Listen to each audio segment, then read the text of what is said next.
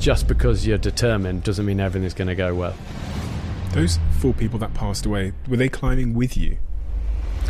I'm Bear Grylls, and I've learned how to survive in some of the most hostile terrains on the planet. You really fascinate me for a number of reasons that I actually never knew before I started digging into your story.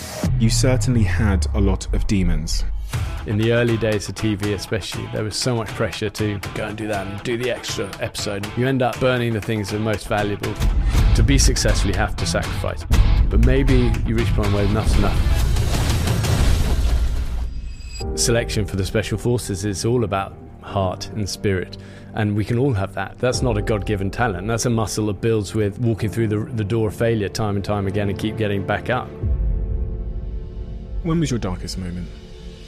One was when I broke my back and was in rehabilitation for a long time, and so much of my rock in my life had been that I was physically strong and I was doing a job I loved, and suddenly I couldn't even reach the bathroom without excruciating agony, and it was just what am I going to do with my life?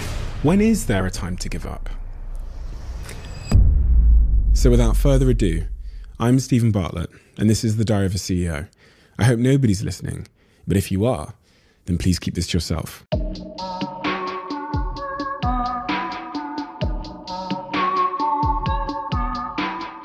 Bear, I want to start where I usually start, which is near the start. And one of the things you said was you certainly had a lot of demons. The exact quote is, "I was never short of demons."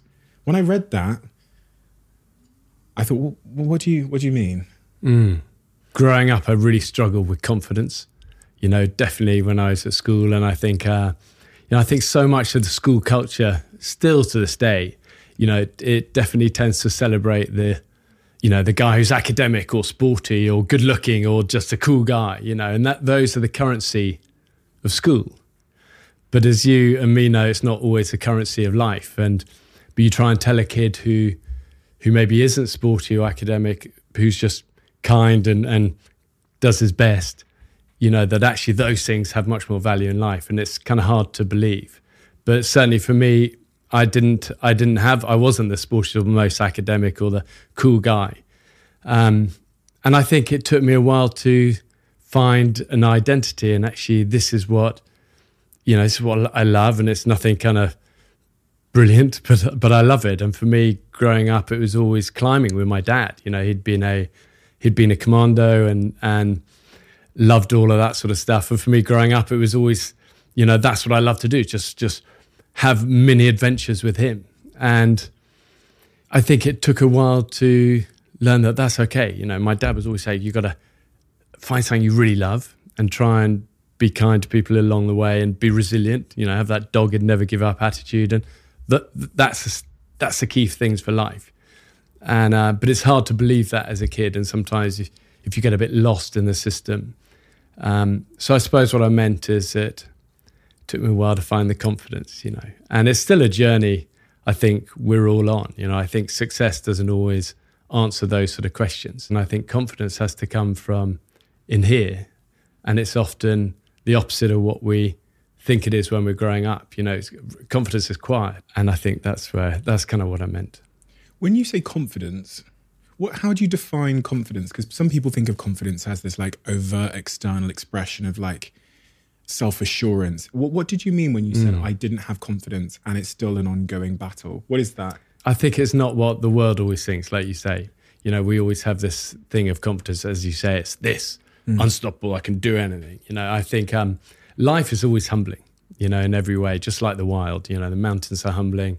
The real things in life are humbling. So you remind us that, it's often a battle, and you've got to sometimes put your head down and do your best, and you're going to fail, and you're going to struggle, and you're going to have doubts, and you're going to have self-doubt, but try and get your feet and keep going. And I think that is confidence. Confidence is the quiet stuff and the honesty, and to say this is a struggle, but let's go. Let's do our best. I love that thing of the Scouts. Do your best. Which is so smart, because I think so much of the world is about be the best. Win, number one. But actually, that doesn't always stand the pressure test of time and of life and of going for big things. It's always going to be humbling. And I think the thing of do your best, it's dib, dib, dib, DYB, do your best. I love that because wherever you're at, you can do that. It's a decision, isn't it? It's not a gift. It's not something we're born with, like the looks or the academic or the sport. It's something you've got to summon. And I like that.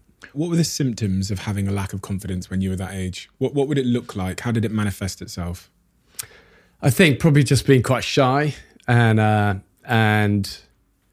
think you see the people at school always the bigger personalities, and it was always like, gosh, you've got to be like that to get anywhere.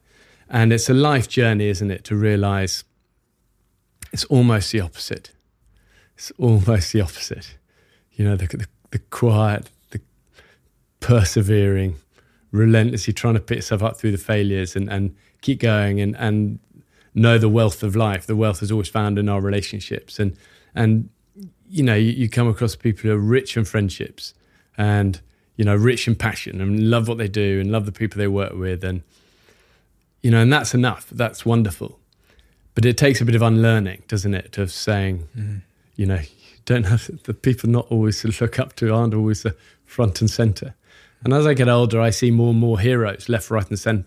Well, more left and right rather than centre. And I love that. I sort of see it in people. And, I see it in our camera crew. I mean, look at what's been a core part of my job for however many years now, the filming and stuff. And, the focus is always on the person in front of screen and that horrible word of talent, as they call it.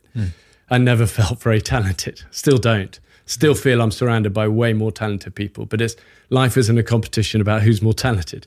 It's a journey to take with great friends. And I look at our camera crew, and to me, true heroes. They work harder. They carry heavier weights. Unsung. Relentlessly positive. Carry me many times, in so many ways, encourage me when I've been struggling. And I look at them and still brothers and sisters, best friends to this day. I think it's probably the thing I'm most proud of in my career, actually, are the friendships with our crew, in an industry that is notoriously transient. People have crew come, crew go, new crews, but we've kept pretty well the core crew from the beginning. Wow. And part of it's that we're obviously working in difficult, dangerous terrain and you forge stronger bonds than you would in a shiny studio. But part of it's that the loyalty really matters goes both ways. And I love that. You said that you kind of have a bit of an allergic reaction to the word talent, right? Just from a few other things that you said in that little opener, I wondered if you relate at all to the phrase imposter syndrome at all. Because you're someone who's the world has this image of you as being this like unbelievable mountain scaling, fearless adventurer. And even you talking about a lack of confidence doesn't seem to fit into that narrative that the world must hold of you. So have you ever felt what they call imposter syndrome at all? Or do you have a different? Yeah, I think so. I think it's ongoing. I think it probably grows, the more sort of something does well, we did the show this year for Netflix called You versus Wild, and we just got the news, this morning. We got nominated for 3 Emmys for it.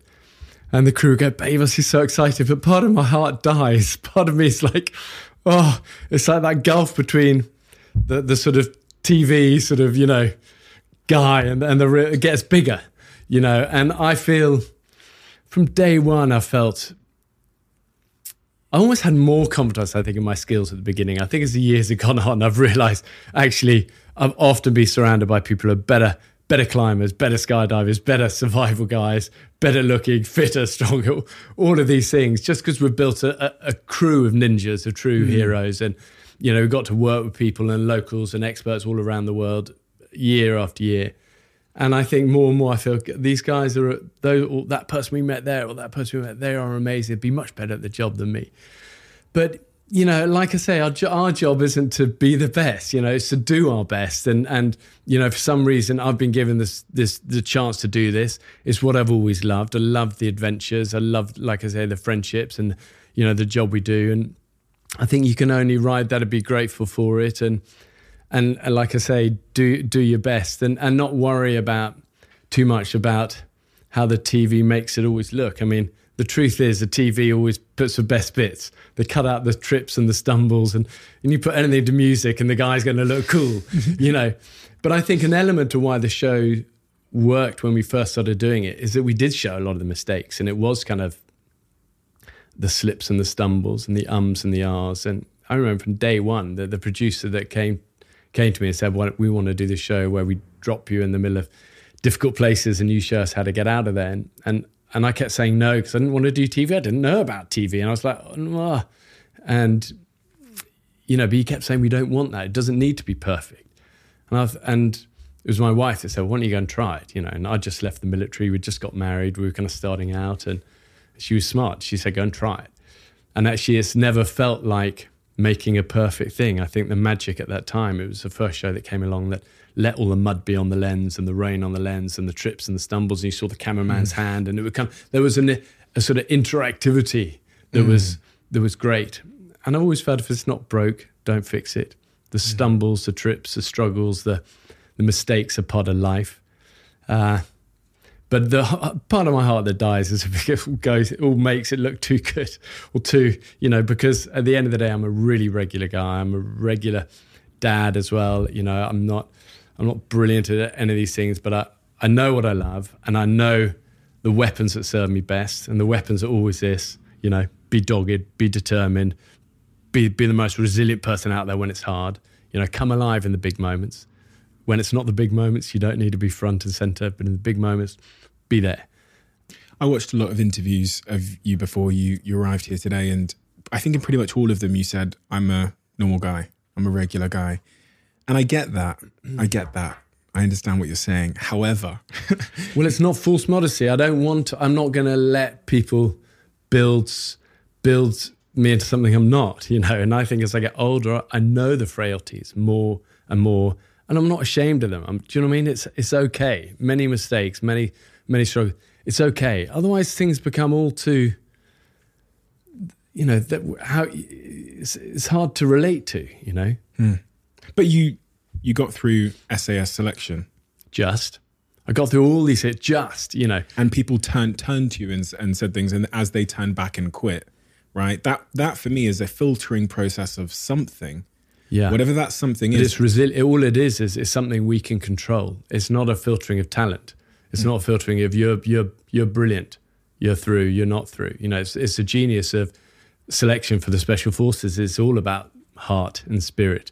And we can all have that. That's not a God-given talent. That's a muscle that builds with walking through the door of failure time and time again and keep getting back up. You know, so I like that.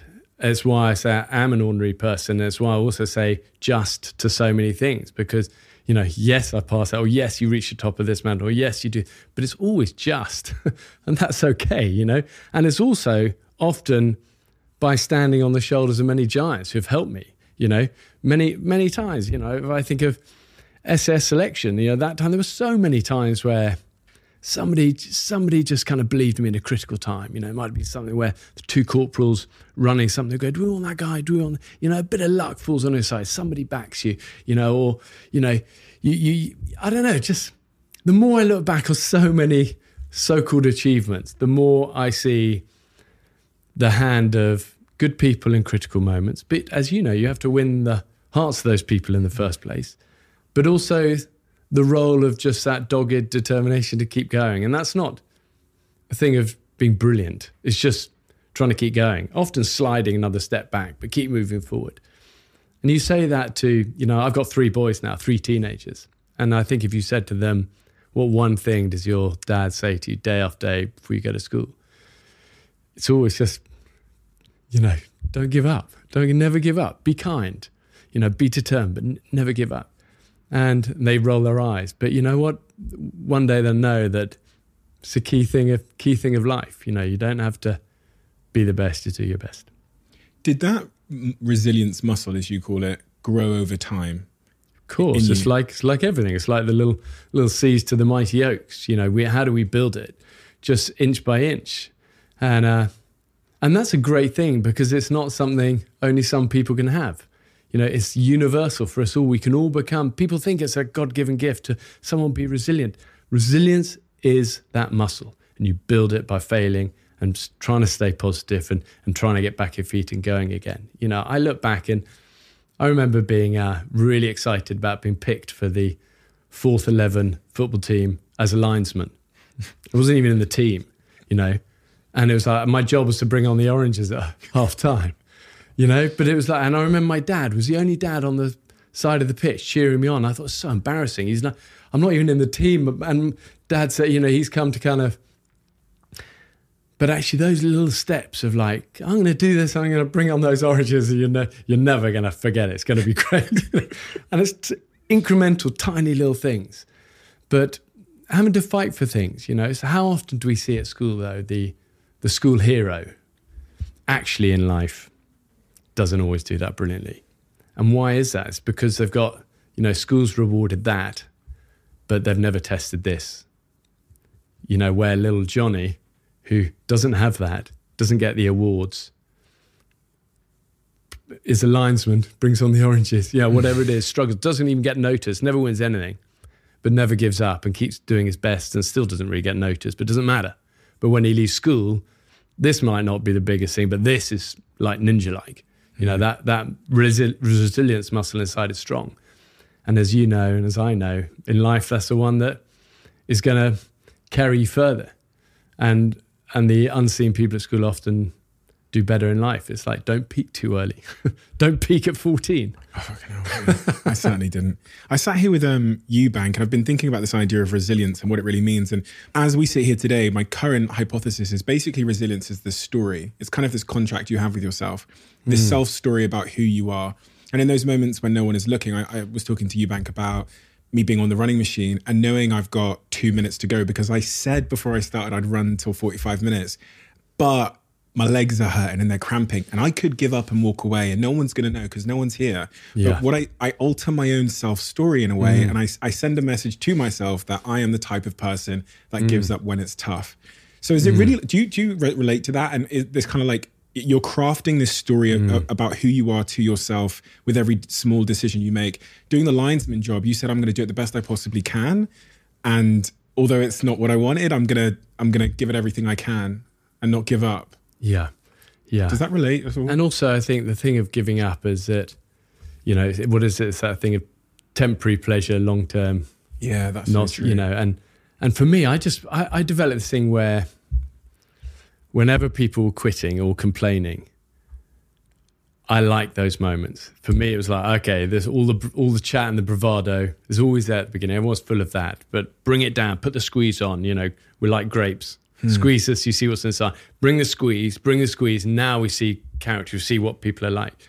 And for me, it just became whenever I saw people quitting or complaining, especially complaining, and you see it so much as in the military, you see it on big expeditions, you see it even when we're filming TV shows with people, you know, when it gets hard, you know, and you're hungry and you're scared and you're up against it and you're dehydrated. You know, those are the moments. And for me, it just became a trigger. When everyone's complaining and giving up, it's a time to give more. You know, just, you don't have to give more in the early times. Just wait until it's, and that's how you separate yourselves in business and in life and in relationship, you know, in the big moments. You know, look at a relationship. When you're under that real tone and everyone's throwing it, you know, are you going to really throw that nasty comment or going to hold it and just try and be gracious and kind in those big moments, you know? And I like that. It wasn't, you know, it wasn't complicated to think about under pressure. It was just like when everything's going wrong, that's the time to give more rather than give up. And I held on to that in many difficult moments, you know, across many different arenas. And it's helped me, you know. I remember this guy said to me once, and you can do anything for another 10 seconds. I like that, you know, when you're in that moment, you keep going another 10 seconds. That makes you different though. You got to admit, because most people don't want another 10 seconds. Yeah. So well, it hurts. I'm not saying it's not going to hurt. It's going to hurt. But that fire inside, it's in us all. You know, it's just you got to dig sometimes. But it's a great truth to know that it's there. When you dig, you know, it's there. And I think, as you say, once you get used to it and you start to practice it, the muscle gets stronger. And then you almost seek out tough times. You know, this is a chance to shine, you know. And as you say, that's how you separate yourselves in life. You're going to reach these points, but in those big moments, what are you going to go this way? How are you going to act in those big moments? And it's always what separates, reaching those summits from not reaching those summits. Never Give Up. It's the name of your latest book. When is there a time to give up? Because there is a wildly believed, I think, social phrase, which is like quitting is for losers, right? But when I look at my own life and my own career, quitting has played quite an important role sometimes in leaving a situation that wasn't good. So when should we give up? Well, that's called wisdom, and it comes with experience. And there's always a right. First of all, my 16-year-old nephew came to me the other day. I said, Bev, you need to knock the smoking on the head. You're smoking a lot at the moment. He went, but ever since I was a kid, you told me never give up. I said, apart from the cigarettes, there's always a time to give things up. And experience and wisdom, you just don't want to be a pig-headed, head in the dirt, just, that's not smart. That's not smart. Intuition and experience has to know when, hold on, this isn't maybe the right route. Let's just take a step back. And I think it's why so often great mountaineers are often a little bit older, because they have that patience and that judgment. And when you're young and you don't care and you kind of maybe should be listening to that intuition, and maybe the weather's changed or something's happening that's saying, hold, and you go and you die. It's why so many high altitude mountaineers' deaths is that relentless ability not to adapt or change your plan, where with age you have that ability to listen to your instinct, to the mountains, to the circumstances, and maybe adapt and maybe change. And as we know, with big mountains, they'll always be there. So I think that ability to life, to listen to that and to amend and to adapt is super important. And look at soldiering, same. It's always this thinking man soldier, was the mantra of a lot of these special forces stuff, is always being able to adapt, improvise, adapt, overcome. That's leading with this and with this. So of course there's a time for pulling back and holding. But I think generally the message, 90% of the time, most people don't get to where they're going, not because of a lack of skills or talent, it's that lack of kind of ability to keep going when it's hard. And that's why I think doing little things every day, small things that, whatever it is, that just push this muscle a bit is good. Even if it's like, I've had a thing for years and it's now super popular. Everyone's kind of, doing it, the ice bath training. Oh, yeah. But I've done it for years. And I love this thing. It's just 3 minutes a day. I'm just in that cold water, whether it's a river or in winter or a lake or, at nighttime. And, I try and find somewhere every day, just get in that cold, and it hurts, still hurts. But it's just a little something, whatever it is, something that's difficult to do. Because most people spend their lives avoiding the painful, the difficult, they're scared of public speaking, or they're scared of it. So they avoid the things that challenge us. But as you know, it's where growth happens, and growth isn't always fun. It's often painful, but it's like a muscle. The more you push it, the more you get used to it. There's a great thing at the Commando Training Centre in Lympston that just says comfortable with uncertainty. And it's a great thing for life, Don't get sat in that comfort zone too much. I call it a comfort pit, somewhere to get out of quickly. I was wondering if, like training in the gym, when I do my repetitions of the weights, I then need a bigger weight to get the same gain. So do you find yourself needing like a bigger thrill or a bigger expedition or a greater challenge to get the same like feeling of fulfillment and contempt from your work these days? And where do you find that after you've climbed Everest and done all you've done? I don't feel that, no. You don't feel that? I don't feel that. I think what you're saying in the question is is that where you get your fulfillment through that thing? And the answer is no, it's not where I get fulfillment. I do these things, I try and do the difficult things just to keep that inside muscle honed a little bit. But it's not always about bigger and better and, it's, as I read the other day, half of life is getting to where achieving your goals, and the other half of life is being really happy to enjoy it. The second one's a harder one to do. And I think I've been super lucky to fulfill so many things. I still have many goals, many ambitions, but it's not goals and ambitions that trump the last one and ever bigger and, it's not like that. It's just really grateful and try, make sure you stay alive, make sure you're always grateful for the many good things and the luck you've had along the way. Keep that muscle inside honed, keep working, keep doing your best. but it's definitely not where I find the fulfillment. It's not like the achievement's never going to fulfill that hole. Did you used to think it would? Maybe a little bit. I think when I was young, I think Everest certainly for me was such a sort of symbol of like, I'm going to do this. It was at a time when only I think 20 odd Brits had ever climbed it, and it was like, I thought this is going to be epic, and then you see the realities of, we have 4 climbers lose their lives up there, and it really rattled me in many ways. And I was lucky to reach the top and got back in one piece, but it didn't answer that question of, I don't know. I don't think I'd climb it now. I'm not so out on a quest to kind of prove anything. But I think when you're young, half of it's good to have a quest. You got to have that goal. But the other half is like it's not the answer to life, is it? It's a that maybe comes from elsewhere, and with time and experience, you learn the real answer to life is always rooted in something inside, and relationships with great people, and a lot of it I think comes down to love, actually. Being knowing those connections with great people, and a love of whatever it can be a love of the outdoors, a love of what you do. But it's not found in achievement always. Have you found where it is found? You don't seem to be so certain exactly where that feeling of fulfillment. You talked about the second half, which is like enjoying the goals. Have you figured that bit out? I think it's a lifelong journey of figuring it out. I hope I edge closer to where it's not found, which is it's never found in trophies and triumphs and accolades. Those things, I see those things with clearer lenses now. I'm more proud of being married, 22 years. I got 3 great boys. The simpler things I'm more proud of. I think, where do I really find fulfillment? I think my faith is a quiet thing in that sense.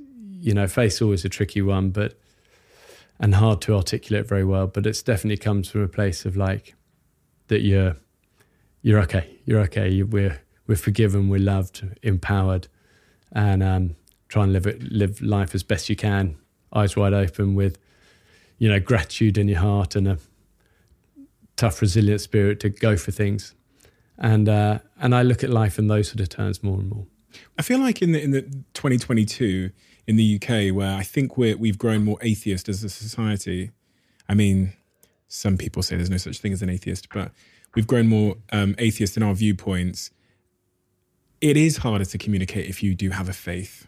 Why did you say that it's a tricky thing? I think it's been so tarnished. I think religion has been so tarnished, and I get that. I was always the least religious person growing up. I just thought, as a kid, I had a really natural faith. I always believed in some higher power, and that I could feel, there's something around. As a little kid, it was like, wow. And then I think I went to school, and then, you had to go to church, and they all wore white cassocks and spoke in Latin. I thought, gosh, I've really missed it. This is actually what it's about. And it's been a life journey to unwind all of that and realize actually the little me had it right.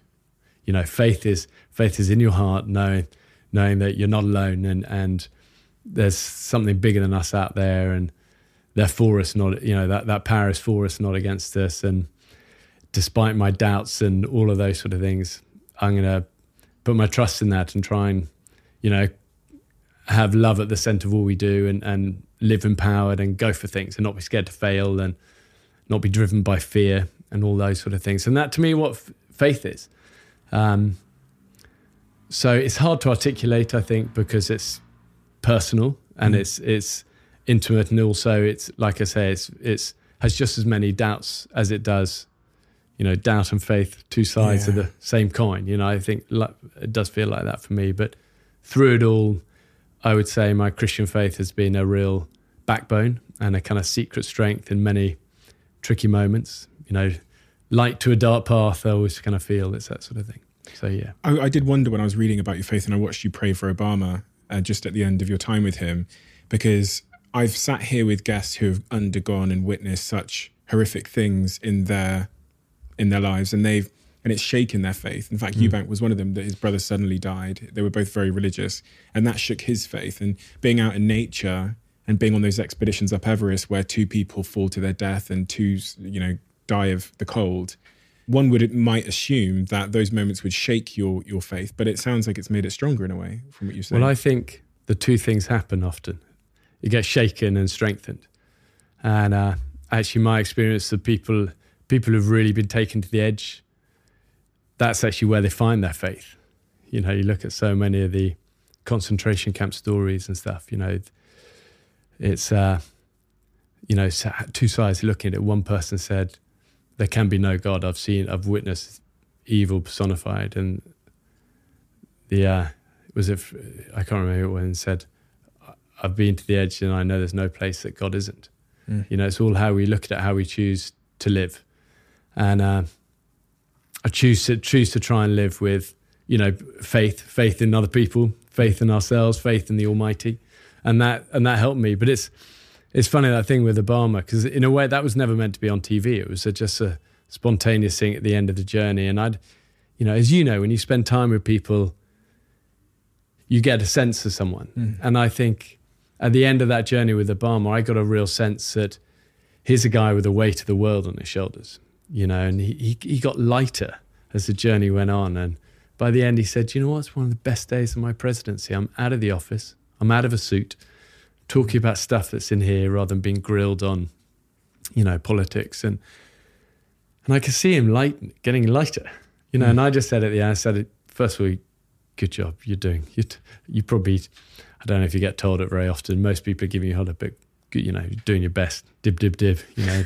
And I wanted to just say, you know, I don't know, it felt like let's try and refill his fuel tank a bit. Yeah. And actually it ended up going in the show, you know, I put a hand on his shoulder and said, you know, strength this guy, you know, in the big decisions.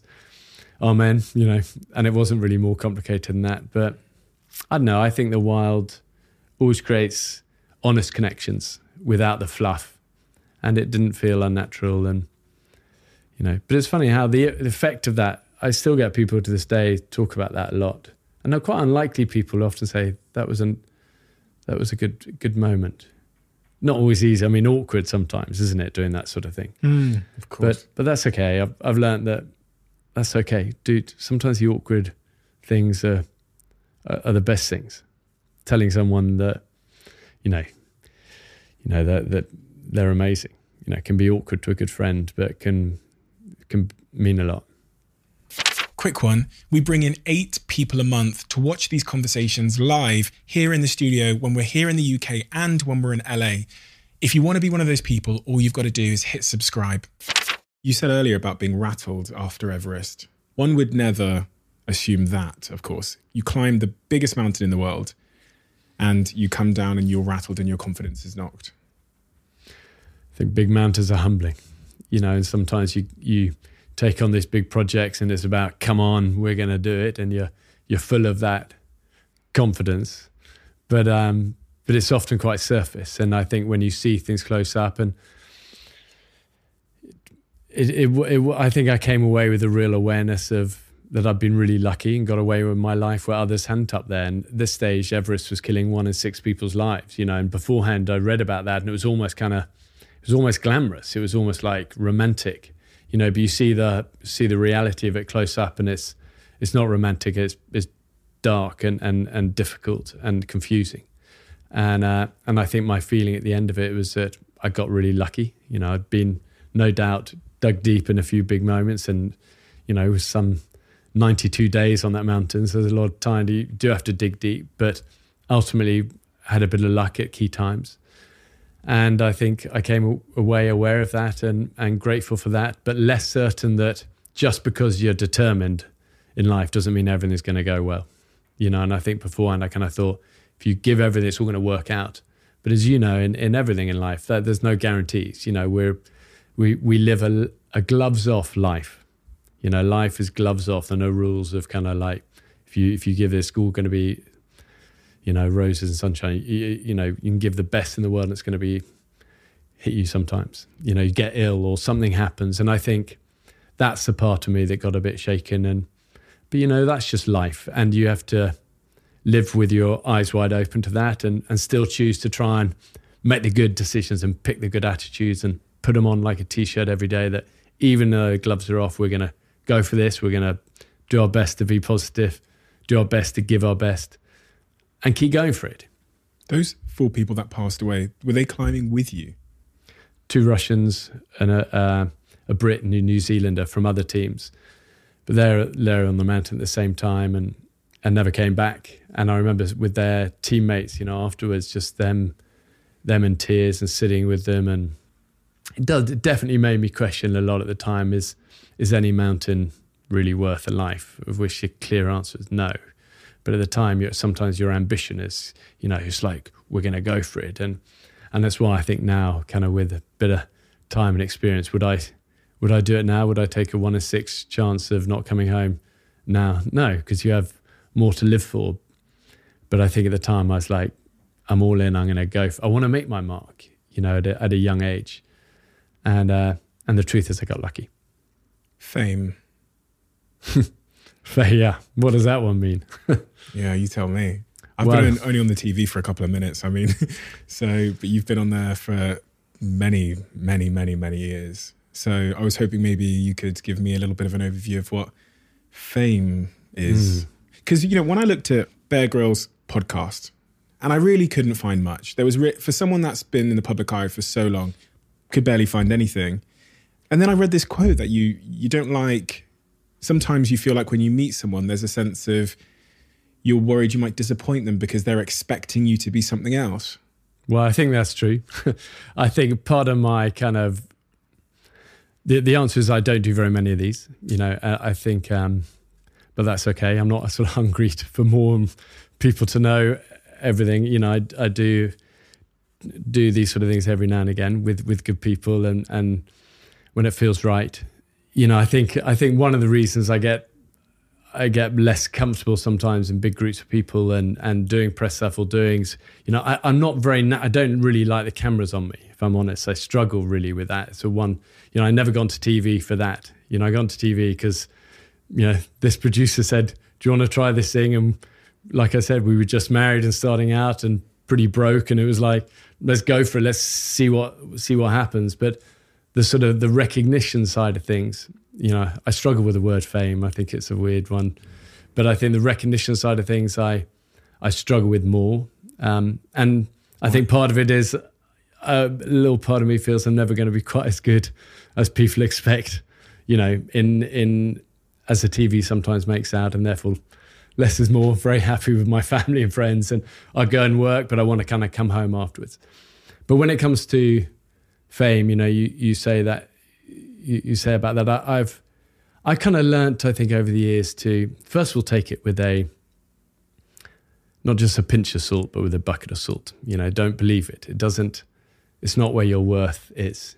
If your worth is that, you're always going to struggle because it goes up and down. Ultimately, it's going down, isn't it?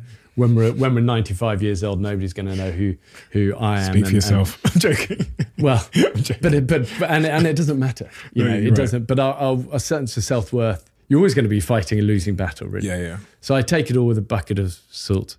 I think for my family, growing up with a little bit of that I always say to our boys growing up, we got friends all over the world, and look at it like that. Amazing connections. I can go to any country and there's a connection with people there, and people want to tell their stories and go, oh, I've just been camping with my son, or my uncle was this or did that, or my son's a scout, daughter's a scout, or whatever it is. And I like those connections, always grateful for people's stories, and that's fine. So that's how I kind of look at it. Pinch of salt, don't believe it all, but always be grateful for friends all over the world. Did you struggle with it at the start? I think I struggled with it when I felt the attention was on me. I think I didn't like that. That felt. I remember so well in the early days when we started doing Man vs. Wild. First 2 seasons, we were just gunning it and going, and it was all just kind of fun. Out there was a small crew. I never really didn't see it go down telly. It was going out in America at the time, so I was over in the UK. I didn't see it. I didn't know what was happening. It was just lucky. It was good timing, and it just worked. It just was meant to be at that time. But I didn't really see much of that because I come home and live a regular life. And I remember the head of Discovery after a couple of seasons say, your show's best on Discovery. It's getting over 1 billion viewers now around the world. And and my heart sank. I really started to struggle with it. And I suddenly started to think when we were filming, I'd be like self-conscious and what am I saying? And the fun went out of it, and I got more anxious with it all. And I thought, I don't want people looking at this or doing this. And it was a really sort of marked time and the crew said it. So they said, is everything okay? And I think I had to learn it's about other people, and when I realized people coming up and they weren't going, you're amazing. They would go, I took my son camping or my whatever did that. And when I realized it was about them, and I'd really tried to shift it in my brain, that everything's about them. It's what it brings out, whether it's a single mum coming to me saying, when you once said about you in that storm in the jungle, and you said sometimes life is going to beat you up and you just got to be dogged and keep going, keep your head down. The storms won't last forever. And I really understood that as a single mum. I was trying to hold down all these jobs I've got. That for me lifted my whole, I thought, that's why I do this job. And it kind of shifted it off me. And that's why I've always loved my job now as like chief scout. For me, that was a revolution to be able to say, when people come up to me and go, oh, you've done this or this now. Yeah, but look what you could do. You could join, you could join that and you can do this. And, somewhere to be able to not deflect, but sort of direct people a little bit. And reframe. And I get such a kick out of that. Is why I love running wild so much, because it's about other people. It's about taking these rookies. They might be amazing rookies, but they're often wilderness rookies, and opening their eyes to my office, the outdoors, what the wild can do for people, that light inside, that pride, that come on, that magic, and saying, look at this. And that freed me a lot away from kind of look that way instead of this way. You said a word there which I started thinking about a lot, which was the word anxiety, which I actually think is quite an interesting thing, because much of your work is about the natural world. And one of I think, our natural human signals is anxiety. It kind of tells you something that you're potentially doing wrong, maybe a train of thought that you've attached yourself to, which is destructive or whatever else. And depression's one of those things, is what I talk about a lot, is also seems to be a pretty clear signal, for a natural signal that we have. Some of my guests have said that it's a signal that they've been disconnected from their tribe. And they've explained the science of that, and even the signal of rejection and how that makes us feel is a prehistoric signal telling us to get back into our tribe, or that there's a chance we might be thrown off the island by our tribe because we're being rejected, so to change our behavior. And all of these signals, anxiety, depression, and this whole mental health awareness that's emerged in the last 10 years. What's your relationship been like with those topics? First of all, it's amazing that people are talking about this and focusing on it more. I think, it's long overdue, and it's a key part of our arsenal for life, isn't it? Our weapons that are going to help make your heart happy. You need to look after the physical, you need to look after the emotional, you need to look after the spiritual, and you need to look after the mental side of things. These are all weapons in our arsenal we've got to focus on. And if you neglect one, there's always going to be a little part of your heart that is going to struggle a bit. If you whether it's emotional, physical, or mental. So you've got to try and put things in place that help your mental health.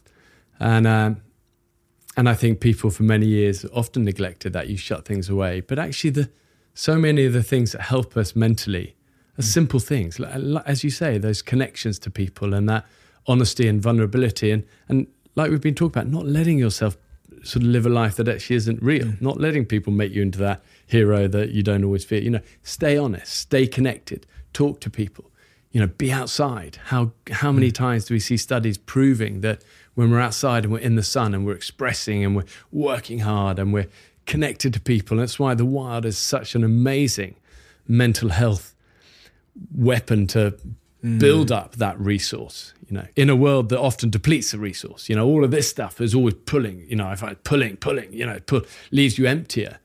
But for me, the wild and connection and the sun and outdoors and swimming cold rivers and challenge and failing and all these sort of things build up, I find, for me, help my mental health. You can't take your eye off the ball with mental health. You've got to, and you're not always going to get it right, and that's okay. Is there a time in your life where you discovered mental health was a very real thing because of an experience that you'd had? Because I think for many years, I thought it was something that happened to other people. And then there's a couple of sort of catalytic events that happened in my life that made me realize that I am not immune to anxiety, to feelings, depressive symptoms and all of those things. But is there something in your life where there was a pivotal moment, or life events typically are the catalyst of those things, where you go, oh, this is something that I now need to put as a priority? I think I've been lucky in the sense that I've never suffered from really bad depression, where many friends I've stood alongside have really had battles. I think I've always had an intuition of when I need to change something and when I'm struggling a little bit, and when, hold on, this feeling of anxiety has been going on a bit. Hold on, what can we change? What helps me?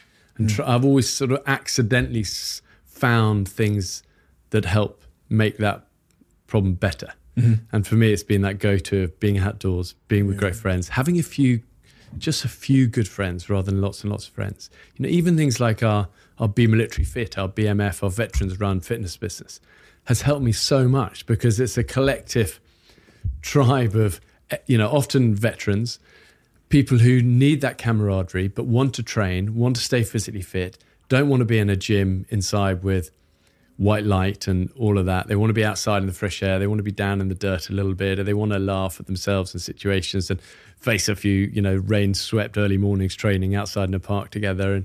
And like our physical health, the more we can be aware of the things that do help and have proven to help, and to gravitate towards those, seek those things in our life, be outside, be connected, train, be honest, have a few friends, the more it's going to help us when we do have the dark moments. And I've never met anyone who doesn't have them. They might tell you they don't, but everyone has these moments, and I certainly have. But I've also never met a strong person who's had an easy past. It's just part of it. If you're going to go for big things and you're going to shoot for the top, you're going to have struggles and failures, and part of life. When was your darkest moment? One was when I broke my back in the military and was in rehabilitation for a long time. And, so much of my rock in my life had been that I was physically strong and I was doing a job I loved, and suddenly I couldn't even reach the bathroom without excruciating agony, and my back was broken in 3 places, and I had to then leave my job with the military, and it was just what am I going to do with my life? But I also look at that time and I think, if I hadn't gone through that, I don't think I ever would have actually had the drive and the impetus to make that Everest expedition happen at that young age. And if I hadn't done that wouldn't have opened the door to other things, and then eventually the TV. And it's like these clouds that often, it's why not to be scared when life does hit you sideways, because there's often a sort of a plan there. You just got to try and keep moving forward towards it. But that was definitely a dark time. And I think also losing my dad at a young age. I mean, Shara, my wife, and me both lost our parents within 10 weeks of each other in year 1 of marriage. And we were young, we were 24, 25, and just starting out in life. And I think we always had that safety net of our parents behind us, and I think suddenly both losing our dads and now being responsible for our mums, and it was, it definitely took that safety net away. And it was like, wow, we're both dealing with trauma here. Not always very well, but we got to, I look back now and actually it's what made us really tight, and to have a love and a trust and a vulnerability together that has been key thing in our relationship, I think, ever since. But at the time, it was just pure pain and a huge hole that is still there to the day. Seeing our 3 boys grow up, the great loss for me is that, they will never know my dad, or he would never know them, and how like he was, they are, and all of these dynamics that we take for granted. And so often I see friends now and they go, oh, my mum's a bit poorly and my dad. I'm thinking, there's part of me thinking, you're so lucky to have had your parents for that long. And I was dealing with looking after sort of my mum and all her sort of bills and everything. And, when I was 25, it's been going on a long time. But at the same time, I think my dad taught me so many of the key things in life, which was back to that earlier point of like, be resilient and be kind and keep going. And those things I'll always be grateful for. And I wish, my only regret is that I didn't get a chance to say to him, wow, you were right. You were actually right all along when I kicked against it, and kind of, you were right. Follow your dreams, be kind, be resilient, never give up. And I never said thank you enough for that. That's something I always worry about. My dad has outlived his siblings, and I don't feel like I've made enough of an effort to stay connected. There's something about us where we just think our parents are going to be around forever. Like when you said the safety blanket thing, it's like this, it's almost like, it reminds me of COVID, where I didn't realize the tectonic plate of society could ever move. So I built my life like ignorantly on this foundation that society would be open, and then one day someone showed me that there was even a tectonic plate underneath me that I didn't know was there. And my parents are the same thing. They've just always been there. So I assume naively that they always will be. But what would you say what advice would you give me about? Well, never take that for granted, and never be scared of saying it. I mean, tell him now, tell him on this. He'll listen to this. He's probably incredibly proud of you. All you've achieved superseded his wildest dreams of what a son could be. And he should be proud, and tell him. What would you tell your dad if he was listening? Maybe he is. Well, I think I'd say thank you for the little things. It's not that, it's thanks for being there on that touchline when I was linesman. Thanks for not putting too much focus just on success and school reports and being top. Thank you for putting focus on being kind and having a dream, even though, might not be the path most trodden, but go for it. If it's your dream, go for it. And thanks for saying that never give up is the golden currency of life, rather than, good looks, sporty talent or academic brilliance. But, I think for you, your dad knows, I'm sure he knows, but never stop telling him, because I think really parental relationships, one of those ones that's always going to be dynamics and struggles and fallouts and arguments stuff, but you can never articulate it too much that you love someone, and you can never overestimate how much those simple, awkward, difficult words to say mean. I mean, my great buddy said he really wanted to tell his dad one time he loved him, but he knew he was so English, he wouldn't, his father, but it would be a really difficult thing to say. And he eventually said, I'm going to say to her. And he said, Dad, I just want to just let you know I really love you. And his dad goes, you've been drinking? But the thing is, that's okay. His dad would go home that night knowing that he hadn't been drinking, his son hadn't been drinking, but that was special. And I think it's back to that thing of doing sometimes the awkward, difficult things, like the prayer with Obama, is a really good thing, and I've tried to get better at this in my life, of saying thank you and doing nice things and saying awkward but good things to people. I mean, I said it to my great buddy the other day, Rupert. I said to him, we work a lot together and stuff. So I said, actually, forget the work side of things. You're such a lovely friend.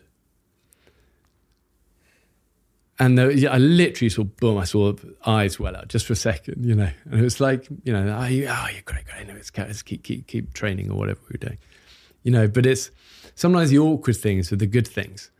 And I hope as I live and do more in life that I create more and more of those moments, because there are many people like I said, I stand on the shoulders of many giants that are the real heroes in my life. And I definitely consider my dad one. I definitely consider those I served alongside in the military, many still friends to this day. I mean, I was with Corporal Williams, my old, squadron, patrol commander, who's now aged, 70 and lives in Merthyr Tydfil. I was with him the other day for a walk in the Brecons. Just remind him, I go, you've been an amazing friend through life, and I'll never forget the belief you had in me in the early days. Thank you.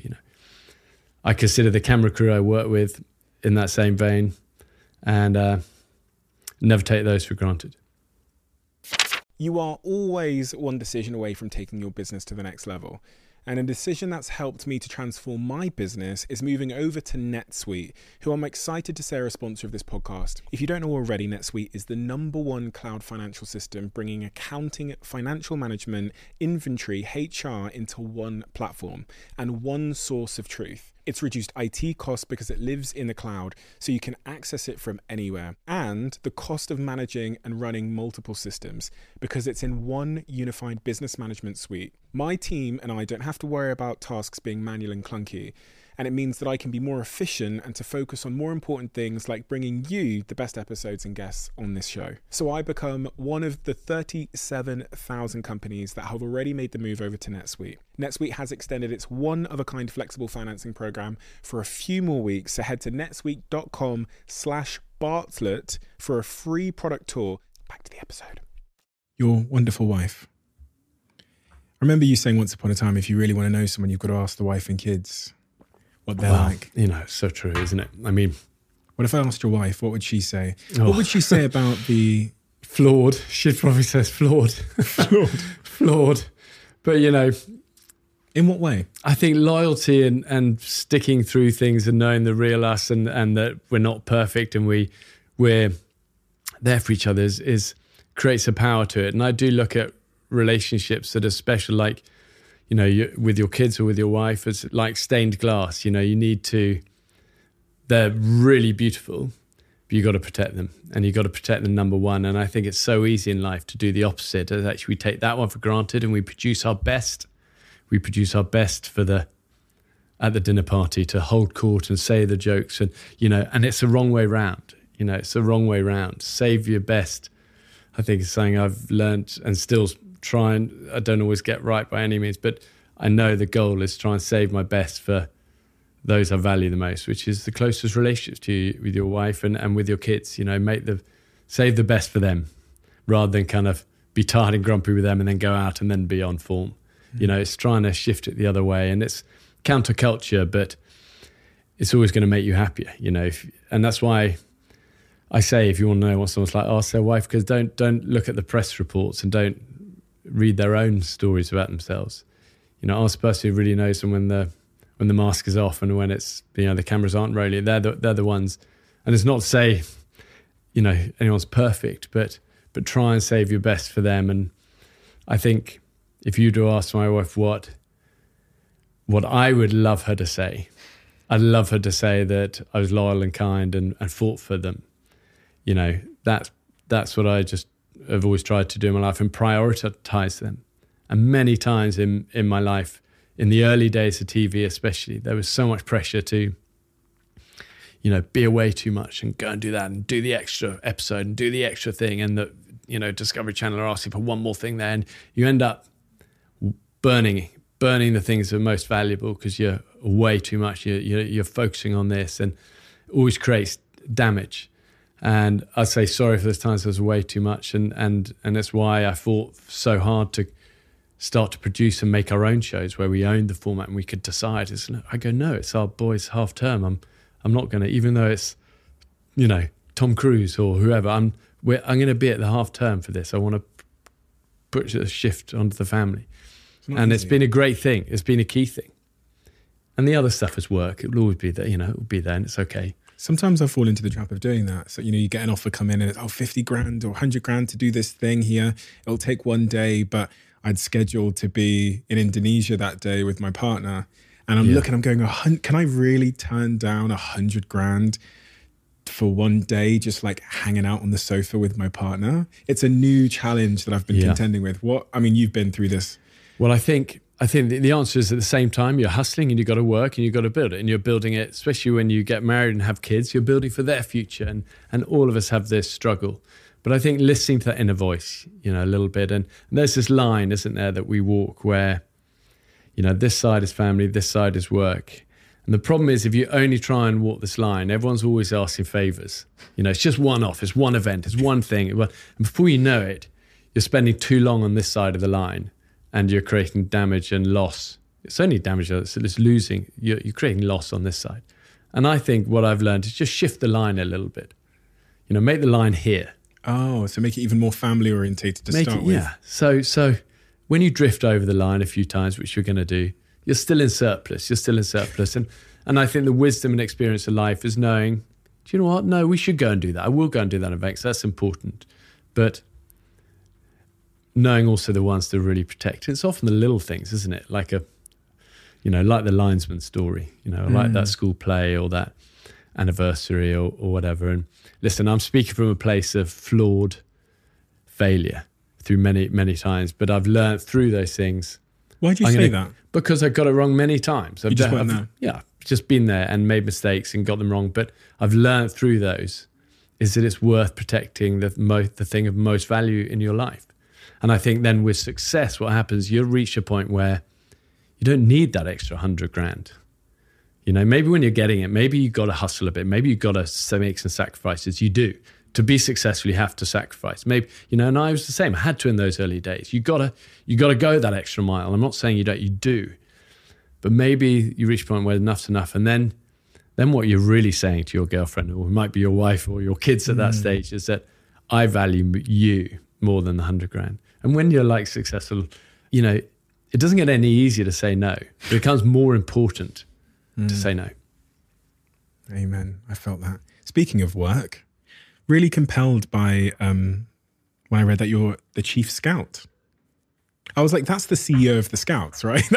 Is that not the CEO of the Scouts, effectively? Well, I don't think I've never had an aspiration to be like a CEO. CEO has always felt very important, even though we are on the diary of a CEO. Yeah. I never feel like a CEO.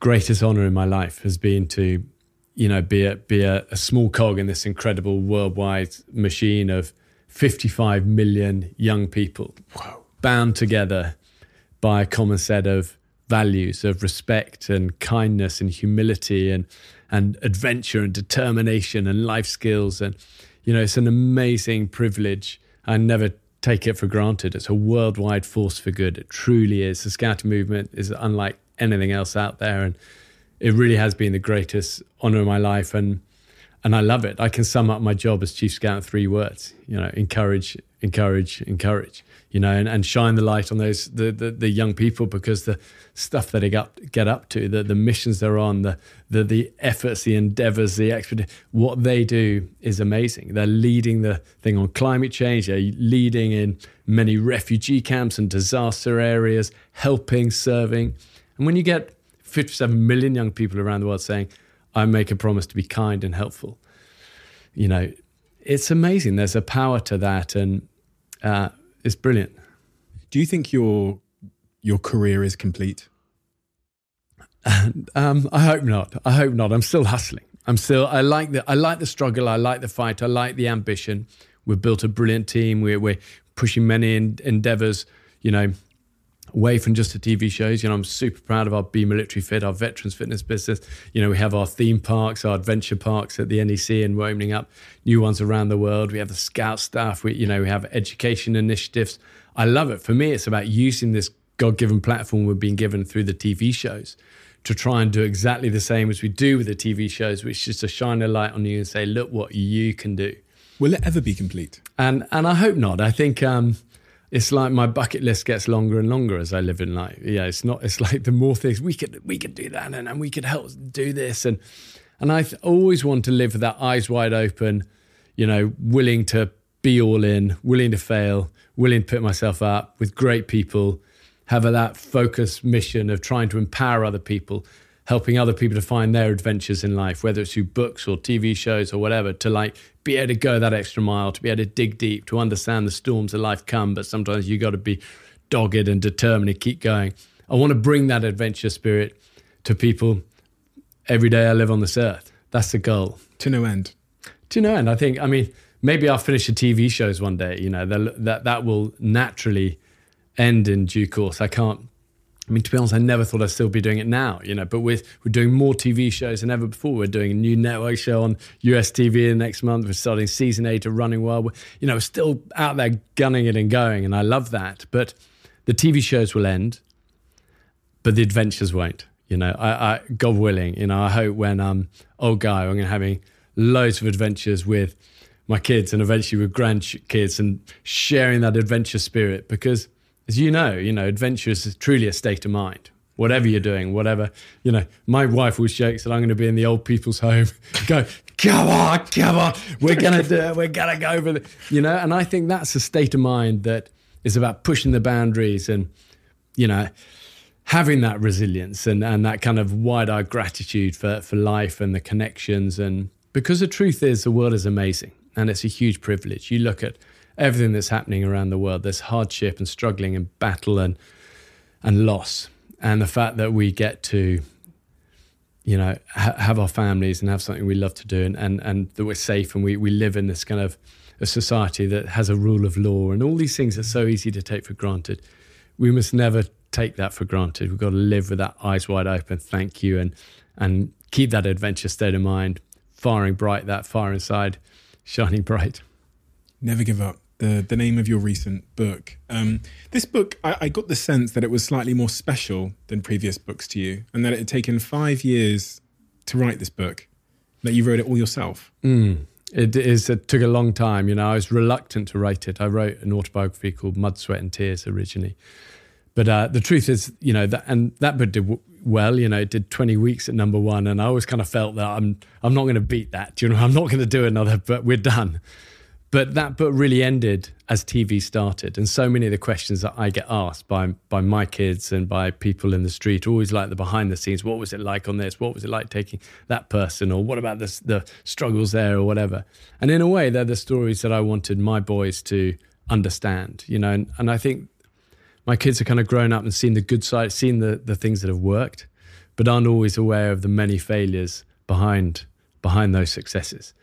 And I wanted to be able to share all of that and share the things that actually made the difference. And I wanted to write it myself and, be honest in it. And so it took a long time to write, but I'm really proud of it. And I think it was always going to be called Never Give Up. It's at a time where I think the world's coming through continues to be an incredibly tough time. And I think that spirit of relentless determination is needed more than ever with all people and young people especially. So I'm proud of the stories and proud to call it Never Give Up. When I wrote my book, I didn't realize this until I'd wrote it, that it was actually much more a learning process than it was a preaching process. You because it is a journey writing a book. Is there something that you learned that you didn't know before you started on that journey of writing Never Give Up that was profound, or a problem you solved from putting pen to paper that you hadn't solved before that comes to mind? Well, I've definitely learned that for writing or speaking to be good, it has to be difficult. It has to be painful. How often do we see the person who stands up and stands on stage and gives a talk and loves the sound of their own voice, and it's just like it's a bore. They're a bore, But the person this is hard to articulate or talk about, but for what it's worth, this is where, you're there. And it's the same with writing. I think it's got to be vulnerable and it's got to have that struggle to it. And that's why it took me a while. What do you find? What did you feel? For me, there was a couple of questions that when I started a chapter, I hadn't actually answered them yet. And by the end of the chapter, I'd answered the question, but it was because of that process. Is it easy for you to be vulnerable? Are you someone, because we only think of someone that's been in the SAS and this, again, they're talking about the public stereotype here, tough guy, resilience. Vulnerability seems to be the antithesis of that for a lot of people, the complete opposite.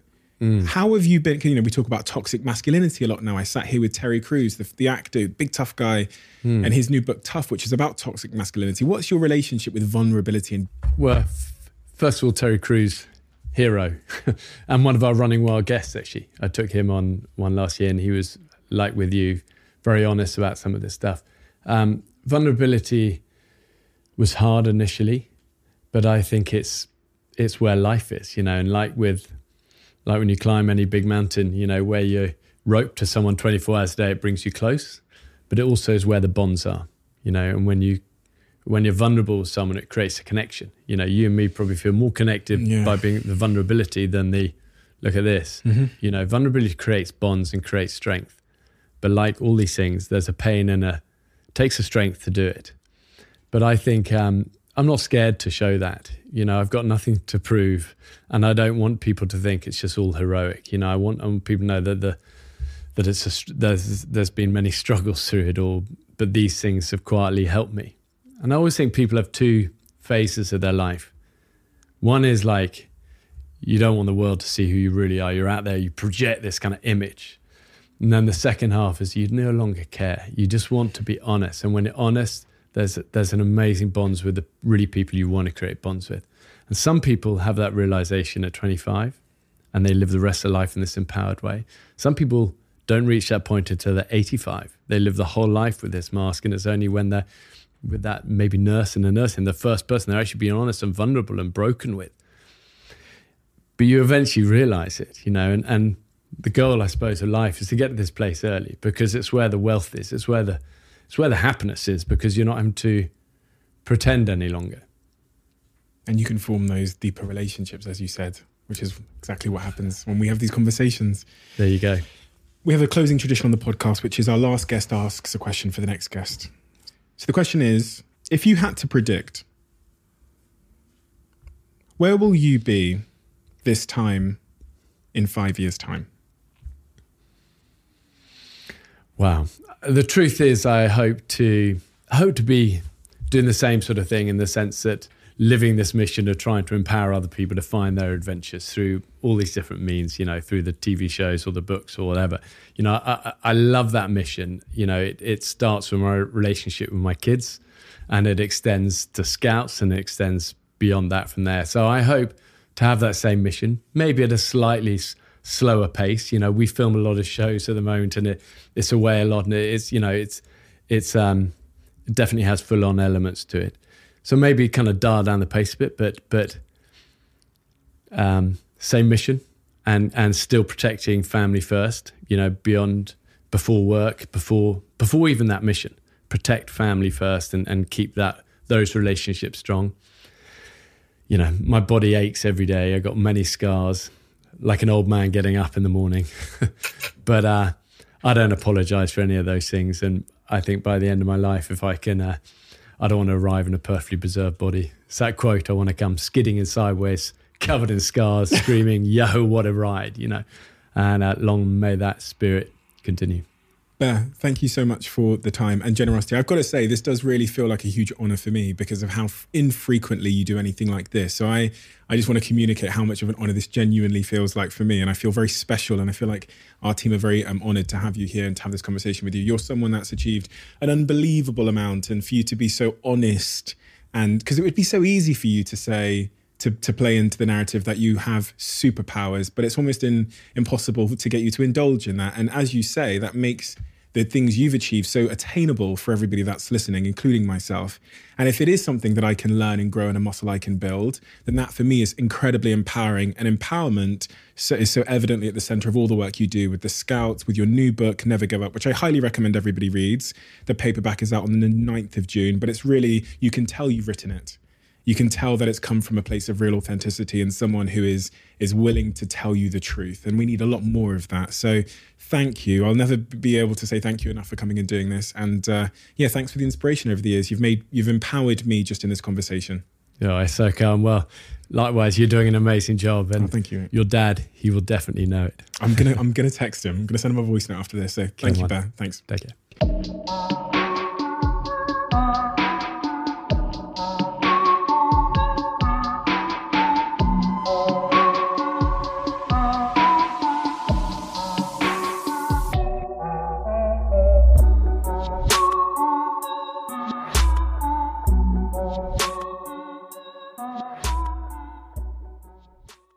You are always one decision away from taking your business to the next level. And a decision that's helped me to transform my business is moving over to NetSuite, who I'm excited to say are a sponsor of this podcast. If you don't know already, NetSuite is the #1 cloud financial system, bringing accounting, financial management, inventory, HR into one platform and one source of truth. It's reduced IT costs because it lives in the cloud, so you can access it from anywhere. And the cost of managing and running multiple systems because it's in one unified business management suite. My team and I don't have to worry about tasks being manual and clunky. And it means that I can be more efficient and to focus on more important things like bringing you the best episodes and guests on this show. So I become one of the 37,000 companies that have already made the move over to NetSuite. NetSuite has extended its one-of-a-kind flexible financing program for a few more weeks. So head to netsuite.com/Bartlett for a free product tour. Back to the episode.